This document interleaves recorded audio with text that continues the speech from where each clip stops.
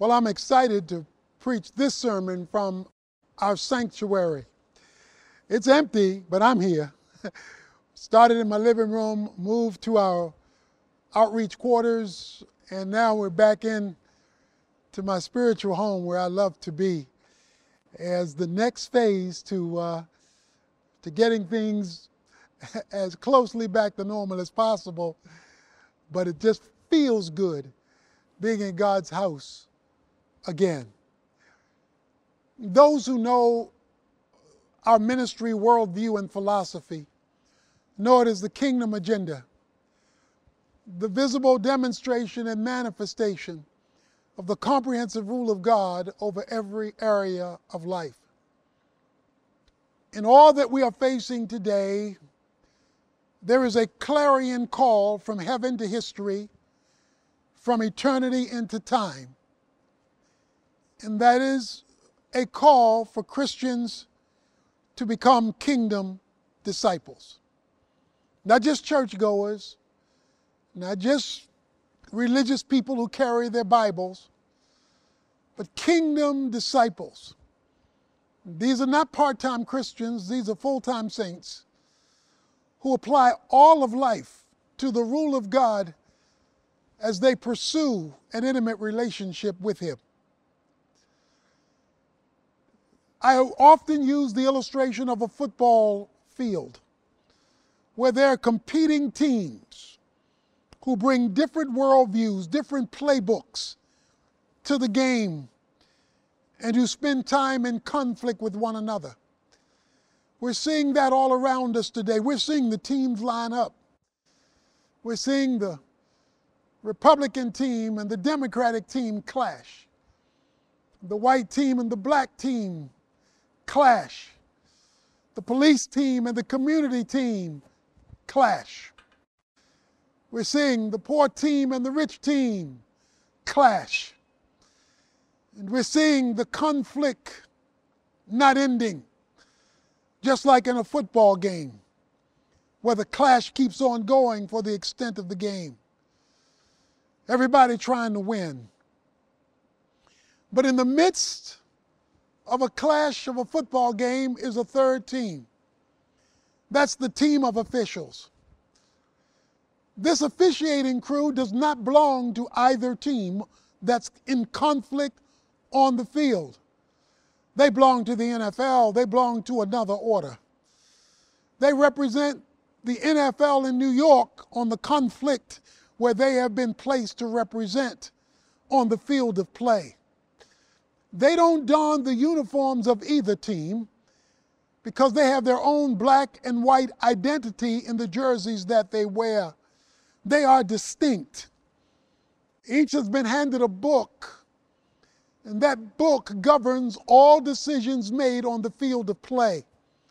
Their personal opinions must be subject to that book. Their preferences must be subject to that book. They know sometimes they're going to be booed. They know sometimes they're going to be cheered, but popularity is not their first concern. It's obedience to the book in the middle of the conflict that matters. You will often see this team of officials gathered in a circle so that there is a unified call regarding the play, because they understand that they are to be one in the call no matter which team they're calling for, because they represent the kingdom in New York and the chaos on the field of play. Unfortunately today, God has an officiating crew that's joined the teams. They're more Democrat than Christian or more Republican than Christian, more black than Christian or more white than Christian, more part of siding with this group versus that group than Christian. And instead of bringing order to the field of play, they are adding to the chaos on the field of play. That is because far too many Christians, far too many Christian leaders, far too many churches don't understand that we belong to another kingdom run by another king who has his own playbook. And until there's the decision to operate on earth by the playbook that comes from the kingdom in heaven by the executive who rules that kingdom. Rather than bringing order to the chaos, we will find ourselves part of the chaos and even contributing to the chaos. Jesus called a meeting of his officiating crew in Matthew 28. 3 groups attend the meeting.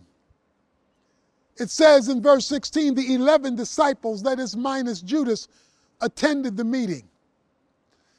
1 Corinthians 15 says more than 500 brethren attended the meeting. And then it says that Jesus concluded the meeting by saying that he's going to be with us till the end of the age. Well, we haven't come to the end of the age yet. So guess what? You and I have been invited to the meeting. So the 16, the 500, and everybody else who names the name of Jesus Christ has been invited to the meeting. So why don't we mosey on up to the hill that was designated?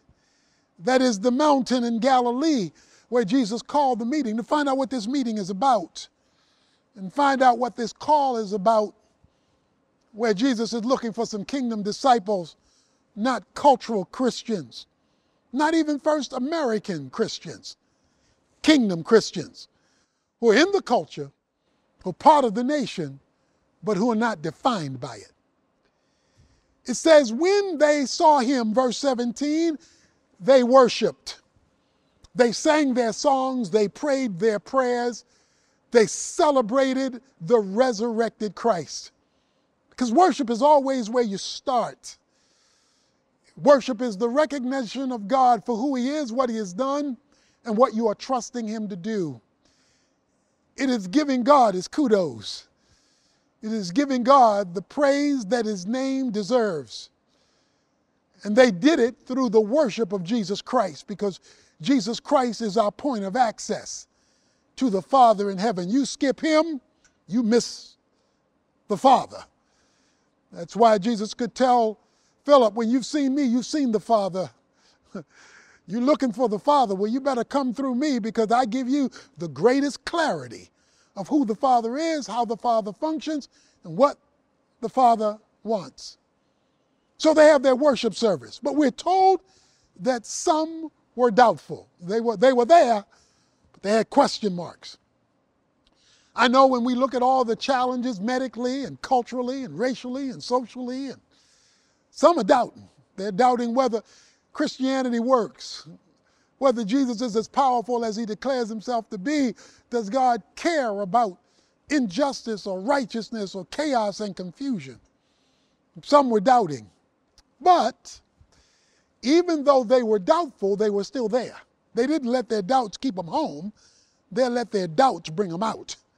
So even if you have some questions when you see the chaos in the world, are they going to drive you to retreat, or are they going to drive you to draw near? They at least let their questions bring them near, and they worshiped. When they worshiped, or after they worshiped, it was time for the sermon. Jesus Christ steps up to the podium because he's the pulpiteer for the day. Jesus Christ lets out a blow your mind kind of statement. Says, all authority has been given to me in heaven and on earth. No, you didn't. All authority is given to me in heaven and on earth. Translation, I'm in charge up there and I'm in charge down here. I'm in charge in the sweet by and by, but I'm also running things in the nasty here and now. I'm in charge in forever and I'm in charge now. I run both shows. The Greek word authority is the Greek word exousia. The number of the Greek words for power or authority in the New Testament, the one noted most is dunamis. That's like where we get our English word dynamite from. It's explosive power, but that's not the word he uses here. The word exousia has to do with authority in legitimate hands. It has to do with the legitimate right to exercise power. Let's go back to football. The players are younger, stronger, and faster than the officiating crew. They've been lifting weights, they've been running, they've been training, they've been working out. So they've got dunamis. But the officiating crew has exousia, because they got a whistle and a yellow flag. They're outnumbered on the field of play. You got 11 on offense, 11 on defense, who are younger, stronger, and faster. The officiating crew is older, slower, and fatter. So they're outmanned when it comes to power, but not when it comes to authority. Because they can blow the whistle and stop the show. They can throw the flag and penalize you, because even though you outnumber them and you got more dunamis, you don't have more exousia, because they got the badge of authority. Guess what Jesus says? I'm in charge now. Not only up there, heaven and earth. I'm in charge down here. I'm running the show. What Jesus is claiming is that he has been designated by the Father to operate on his behalf in history. He wants to call the shots for history. He wants to call the shot not only for your life, he wants to call the shots for your family. He wants to call the shots for your business. He wants to call the shots for your church. He wants to call the shots for your politicians. He wants to call the shots for your leaders. He says, I'm in charge now. Now, you know, somebody can have duly authority and you still rebel against them. In other words, you don't accept their authority even though they possess legitimate authority. What we have found too far today is people have rejected Jesus' legitimate authority, and they're going to their own teams, exchanging jerseys, and then not paying attention to what the duly authorized authority has to say. We wouldn't nearly have this mess at this level if Jesus was allowed to be in charge. And I'm not talking about some ethereal in chargeness out there in Never Land. Because remember, he said heaven and earth, eternity and time. But then he comes and he explains why this matters. If we're going to fix this madness, solve this mess on both the issues of injustice and the pain and the history and the circumstances that keep it going generationally, or the issue of righteousness, the right response based on God's word. If we're going to put these twin towers together, since from God's throne, again, Psalm 89:14 comes righteousness and justice. These are not seesaws to go up and down. These are twins who are joined at the hip. You don't skip injustice and call for righteousness. And you don't skip righteousness in the name of injustice. No, you got to go for both. Because Jesus says, I'm running the show now. So I should call the shots based on my book. He says, here's what I want you to do. I want you to make disciples. Now this passage gets watered down because it gets watered down to mean make Christians. Now don't get me wrong. You need to become a Christian if you're going to be a disciple. But he's talking about more than getting a passport to heaven. Trusting Jesus Christ as your personal sin bearer forgives you of your sins and gives you the free gift of eternal life for heaven. But his authority is not just in heaven, it's on earth. He says, I need some folk who will follow me in history. That's what discipleship is all about. Discipleship is a term for history. Conversion is your term for eternity, but discipleship is how you are living it out in time and space. What is a disciple? He or she is a visible, verbal follower of Jesus Christ. A disciple is a person who is progressively learning to live all of life under the authority, the rulership of Jesus Christ. It comes from a Greek concept when Plato's influence hit Aristotle and Aristotle set up academies, schools, to train people in Platonic thought set through Aristotelian logic, so that this generation of thinkers would invade the culture with the thinking of Plato through the system of Aristotle in order to transform the culture. We call it in history the Hellenization of Rome. That is, when Rome was the military power, but it was under Greek influence, because they had been culturized in their thinking and in their operation by the influence of this training. Jesus says, I'm the trainer, you're the trainee, and I want to train you with my authority in kingdom thinking, kingdom living, and kingdom operating. A kingdom disciple is a person who reflects the values of heaven in the decisions that have to be made on earth. They're not just dipping in and out of the Christian faith. They're not taking parts of the Bible that work for them and ignoring the parts of the Bible that they don't like. No, because they're under full-time authority. Many of our problems today that we're dealing with is because God has not had enough of his officiating crew on the field representing him, because they've joined the teams. They're more Democrat than Christian, Republican than Christian, as I said, and you can pick the category, but they're not wearing the unique uniform of the kingdom because they're not disciples. They may be Christians on their way to heaven, but they're no good for the field on earth, except the pieces that they like and are convenient. No, he says, I want you to make disciples. That's an imperative in the Greek text. In other words, he's not requesting it, he's demanding it. Our problem is we have too many church members who aren't willing to be disciples. They aren't willing to subject their humanity to Christ's authority. And so they run back to their teams in order to get team acceptance rather than kingdom acceptance, leading to all kinds of unresolvable chaos because the officiating crew won't officiate based on the data that they're getting from heaven for how things are to operate in history. Why is Jesus saying, I want you to make disciples? He's saying, I want you to make disciples because he only transfers his authority. Because remember, all authority belongs to him. He only transfers exousia to disciples. He doesn't transfer it just because you're human, nor does he transfer it just because you're saved, you're a Christian.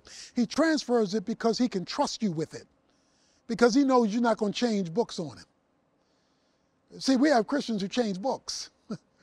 They go to cultural documents, racial documents, historical documents that contradict his document. You can go to those documents, but they must be evaluated based on his final authority. He says, make disciples. People who take my word and my rule and relationship with me seriously, meaning it determines your decisions regardless of how you feel. He gets to overrule you because he's in the position of authority. Notice what he says, I want you to disciple. Because you don't often hear this when this passage is preached. He says, I want you to disciple the nations. Most of the time when we talk about discipleship, we talk about discipling individuals. And certainly we want to disciple people. But God's kingdom is bigger than just your individual life. It involves your personal discipleship, your family discipleship, your church discipleship, and your civil discipleship. That's why he can speak nationally. That's why we should be addressing not only personal sins, family sins, church sins, but national sins. He says, I want the structures that make up nations addressed, as well as the structures that make up your life and your home. If you came to me and your life was out of order, I would try to take this book, give you God's standard, give you practical ways to address your need so that his authority would flow to the resolution of your personal dilemma. If you brought your family to me and said, my family is falling apart, I take the same book, give you God's standards for what a man is and how a man is to function, what a woman is, how she is to function, what parents and children are, how they are to function, give you practical ways to implement it, and expect his authority to bring order to your house.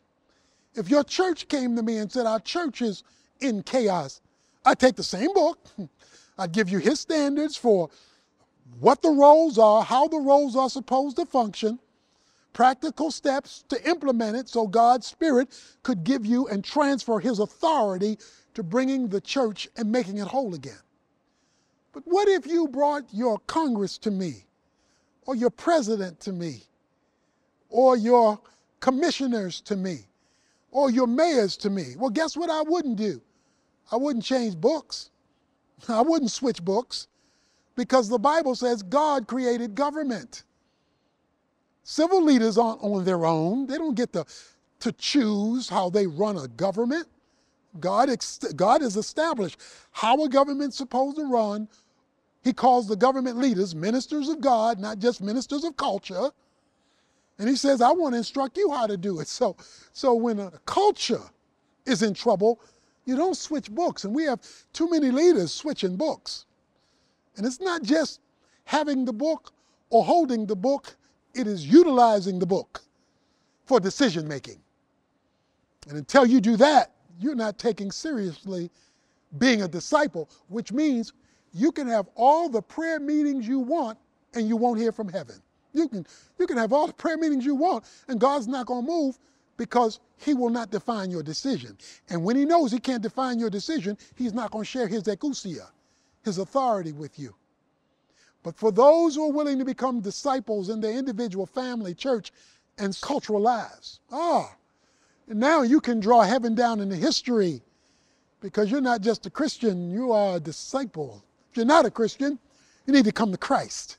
If you are a Christian, you need to be ruled by Christ as you grow in intimacy with him by learning what that rule looks like.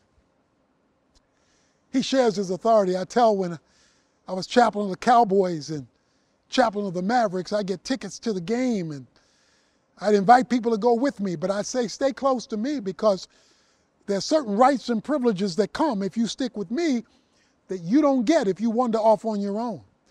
I have a parking pass, so if you ride in my car, you get to park where I park because you're hanging out with me. You drive your own car, you pay your own price. I get to go through a private door. You come with me, you get to go through that door. But that's not because of who you are, that's because of who I am. You close to me. You get to sit in certain seats. That's because they're my tickets that I'm on loan to you. So you get to sit with me. But that's not because of who you are, that's because of who you're with. When it's over, we're not trying to rush like everybody else. We go on a private exit, up a private elevator, out a private door to a private parking lot, and you'll be home before most people have gotten out of the lot, and that is because of who you are with. Jesus says, if you want to see my authority in heaven, you better come and hang out with me. And that doesn't mean Christianese, isn't God good all the time God is good. That's nice, but that's not enough. It means I'm submitting to biblical authority on all four of those categories of the kingdom.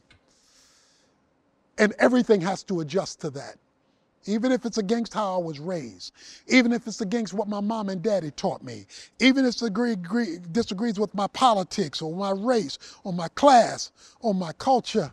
It doesn't deny any of those. But black is most beautiful when it's biblical, and white is only right when it submits to God's rule. When those standards are adhered to, then you can celebrate who you are because who you are is being defined by who he is. He says there are three things you've got to do if you're serious about becoming a disciple. He lists three participles. In the Greek construct, the participles explain and define the imperative. The imperative is make disciples. He says, go, baptize, and teach. Those are the three participles. Go. Now you can study go in Hebrew, Greek, Ugaritic, Syriac. You can study it. And go means go. It means don't stay. It means publicly represent me. Oh, it's safe when we in church. No competition there. There's only one team on the field. But when you leave church, you have to go out there. Are you visibly representing me? Or are you just talking a good game? And that has to show up in your decisions. Your walk, not your talk. Your life, not your lip. Your movement, not your mouth. He says go. That means public display. You know, when we gather in our worship services, it's like a huddle in a football game. The other team is not allowed in the huddle. And 65,000 people, 100,000 people don't show up to watch their team huddle. They don't mind a huddle as long as you only spend a few seconds in it. What they want to see is what difference will the huddle make? Having huddled, will you now score? What are you going to do about 11 other men on the other side of the ball daring you to go public with your private conversation? See, they want to see what happens when you break huddle. We got a lot of churches. We've got a lot of leaders. We haven't broken huddle enough. We've talked about love, but we haven't broken huddle with it. We talked about justice, but we haven't broken huddle with it. We talk about righteousness, but we haven't broken huddle with it. We talk to each other in the huddle. We don't go and let the public see what kingdom disciples look like in unison, because we have one Lord, one kingdom, one authority, one book. Second thing he says is, I want you to baptize them. Now, he doesn't mean just get them wet. Baptizo was used of the Greek word is baptizo. It was used of a dye maker in New Testament days, where a mother would bring some cloth because she was going to sew a dress for her daughter, and the dye maker would baptize it, that is, immerse it in a color, so that if she wanted to make a pink dress, blue dress, red dress, the cloth would now reflect the color of the baptism, the baptizo, in the dye. Well, if you have come to Jesus Christ and you have been baptized, you have a color. It's red, because you're to be defined by the blood. When a football team comes on the field, you don't see different uniforms. You see one uniform. That doesn't deny the person in the uniform. If he's black, he's still black. White, still white. Hispanic is still Hispanic. Doesn't deny their humanity, but their humanity is covered by a centrally defined uniform. Our commitment to Christ must be defined by the blood. It must be defined by our unified commitment to Him. He is our identity. That's what it means. To be baptized has to do with your classification. And you must be Christian first. Let me say that again. You must be Christian first. If you're not Christian first, then you have insulted Christ. Yes, keep your humanity. God is not calling all of us to be the same. He's calling us to wear the same uniform, though, without losing the uniqueness that He's given each of us in the spheres of our influence. It is time for the Church of Jesus Christ to wear the same uniform. Publicly, not just privately in church where the other team's not there. That you are to be defined by your faith, not by your feelings. If mother was wrong, mother was wrong. If daddy was wrong, daddy was wrong. If my race is wrong, my race is wrong. If the community is wrong, the community is wrong. The politicians are wrong, politicians are wrong. The police are wrong, police are wrong. Why? Because I'm wearing one uniform here. And it's defined in my decision making by Jesus Christ. And I'm calling it like He calls it on every level of life. He says, no, you're to be baptized. You're to put on this uniform. And then he says, teach them. Teach them to observe whatever I've commanded you.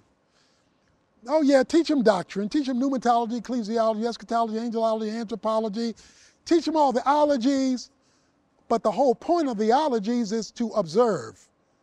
In other words, teach them how to live it, not just learn it.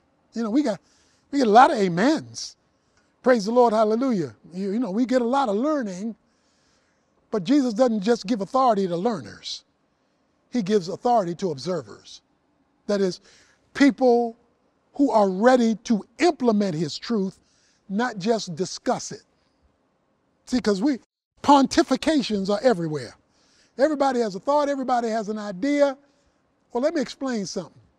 There are two answers to every question. God's answer and everybody else's. And everybody else is wrong when they disagree with him. God has spoken and he has not stuttered. He's spoken about racism. He's spoken about injustice. He's spoken about classism. He's spoken about culturalism. He's spoken about politics. He's spoken about freedom. He's spoken about all the systemic injustices as well as injustices that come from our personal hearts. God has spoken about all these subjects, but what we do, unfortunately, is pick and choose. And we don't deal with the whole counsel of God. He says, no, you teach them to observe it. And not only in church, but in the workplace, in the political spheres. That's what you do. We don't have enough disciples who observe all that he's commanded, not just the parts that they like. That's what it says. He closes with a statement.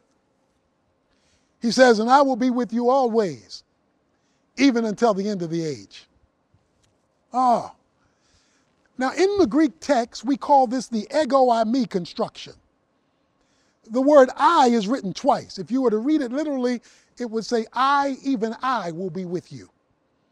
But they didn't write the word I twice. They just intensified the word I and lo I. That means, show enough me. I will hang out with you if you are this. Not if you're a Christian, if you're a disciple, a person growing in relationship to me who is simultaneously submitted to my rule in every category and who do it publicly, not just privately. Let me put it another way. Jesus does not relate to all Christians equally. Doesn't matter your color, your culture. You know, in St. John chapter 2, verses 23 to 25, you read a statement. It says, many believed in him. Many became Christians. The Greek phrase pisteuois always means to become a Christian.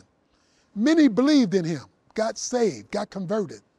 But then it goes on to say, but he would not commit himself to them because he knew what was in them. Whoa.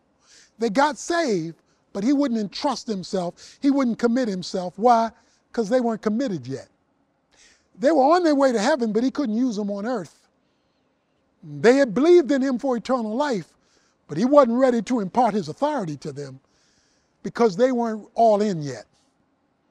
The reason why we're not seeing prayers answered, the reason why we're not seeing calm in the middle of our storms, socially, politically, economically, racially, and even medically with this crisis, is because he doesn't have enough full-time commitment. We have the ability to change God's mind. And God's mind, trust me, is the one we need to change. But we will not change his mind until we change the comprehensive nature of our commitment. We have watered down Christianity to be heavenly and not historically implemented. It says, I will be with you always, even until the end of the age. I'm going to hang out with that kind of Christian, that kind of church, that kind of pastor, that kind of family who live it out publicly in all areas of life. So there's a call, a clarion call. It's a call for kingdom disciples. Men and women pursuing an intimate relationship with Jesus Christ while submitting to his authority even when they don't prefer what the rule book says. When he sees that, and the broader he sees that, especially coming out of our churches, then he's comfortable sharing his exousia because he knows we're producing disciples, not just church members. We're producing people who are all in, not just there for the program. This is a serious meeting Jesus called, because this is serious authority he came to offer. In closing, a man one day was on his way to his honeymoon. New bride was in his car. They were on their way to spend their first night together. But to get to the place where they were going, they had to go down a lonely country road on a heavenly foggy night. There was a big truck in front of the car, and he wanted to pass the truck. When he pulled out to pass the truck, he didn't see the oncoming van, and there was a head-on collision. The van knocked his car up in the air and flipped it over into a ditch. Both he and his new bride were knocked unconscious. He came to first, looked over into the passenger side, and saw his bride gushing with blood. He knew that she would bleed out and die soon if there was not help given immediately. As fortune would have it, he looked out of the windshield and saw a sign that said, "Office of Dr. Bill Jones." How fortunate could it be that this accident happened in front of a doctor's office? He went over and got his beloved and picked her up and stumbled up to the house, knocked on the door. An old gentleman came to the door. He said, "What can I do for you?" He said, "She's dying, she's dying. Please save her." The doctor said, "I am so sorry. I don't practice medicine anymore." That's when the young man angrily looked at him and said, "Mister, you have two choices. Either save her or take down your sign. But don't have a sign stuck up there suggesting that there's help here, because it said Office of Dr. Bill Jones. But when we show up, you don't practice anymore." It's time for Christians to do one or two things. It's time for us to practice publicly full-time commitment to the Lordship of Jesus Christ, or take down your sign. But don't give the impression you all in. But when a nation is bleeding right in front of our eyes, when hearts are broken, when injustice on one hand and irresponsibility on another hand, when failure on one hand and maybe not legitimate response on the other hand, when leaders can't fix it, it's time for us to either do what the sign says, full-time commitment under divine authority, or just take down the sign and don't do false advertising. There's a call now for kingdom disciples. There's no issue we face now to which the Lord of heaven and earth doesn't have an answer to those who are willing to do it when he reveals it. There's a call for kingdom disciples.